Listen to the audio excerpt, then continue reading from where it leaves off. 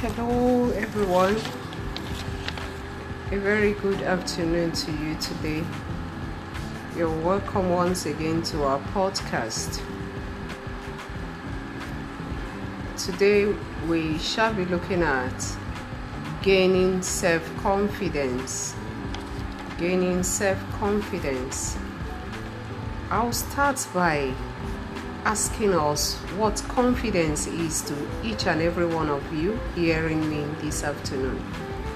Confidence is power. Confidence is knowing you have innate ability to succeed in whatever you do. The dictionary defines confidence as freedom from doubt. Freedom from doubt. And I will also say that confidence is freedom from fear, freedom from hopelessness, freedom from the things that get you incapacitated. Do you know that all children were born confident? They even think that they are unbeatable and that they must be served in the way they comport themselves. But as they grow in life, this diminishes and they begin to lose hope and lose confidence. A child might fall several times before learning to even crawl and walk, but all the time the child stays strong without being bored.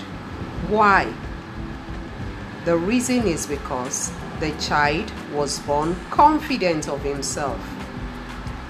But as the child begins to grow and learn new things and listen to other people's opinion concerning him, a period comes when his confidence level begins to fall by reason of what he sees, what he hears.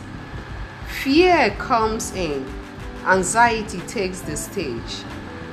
In times of uncertainties, when it becomes impossible to complete tasks, you see him getting agitated. The new ideas learned in life deprives us of our abilities. You must know that that is not your real self. You can be transformed by the renewing of your mind. You can regain your self-confidence by knowing who you are in Christ.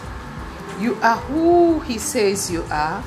You can do what He says you can do. You have what He says you have. Philippians 4:13 says, I can do all things through Christ who strengthens me. The greater one, the Almighty Himself, indwells you, enabling you to do those things that causes fear, anxieties, hopelessness, depression, tension, and failure, which all results in lack of self-confidence. You need to realize this important fact so that your subconscious mind becomes open to the idea of rebuilding your confidence. You have what He says you have. You can do what He says you can do. Do you know that depression itself results from becoming indifferent towards solving life problems that bothers you? I make bold to say, if you gained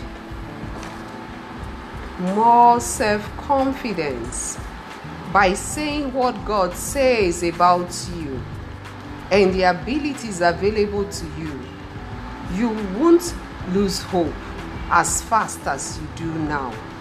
But instead, you will do your best to solve your life problems that would have caused depression and hopelessness. Thank you for listening to us on our podcast today. I want to encourage you to begin to rebuild your confidence, standing on the Word of God, knowing that the greater one in you is bigger, far, far greater, 1,000 times, 1,000,000 times greater than the challenges, the obstacles, the hindrances, the fears, the anxieties, and even the depression that is in the world. Thank you.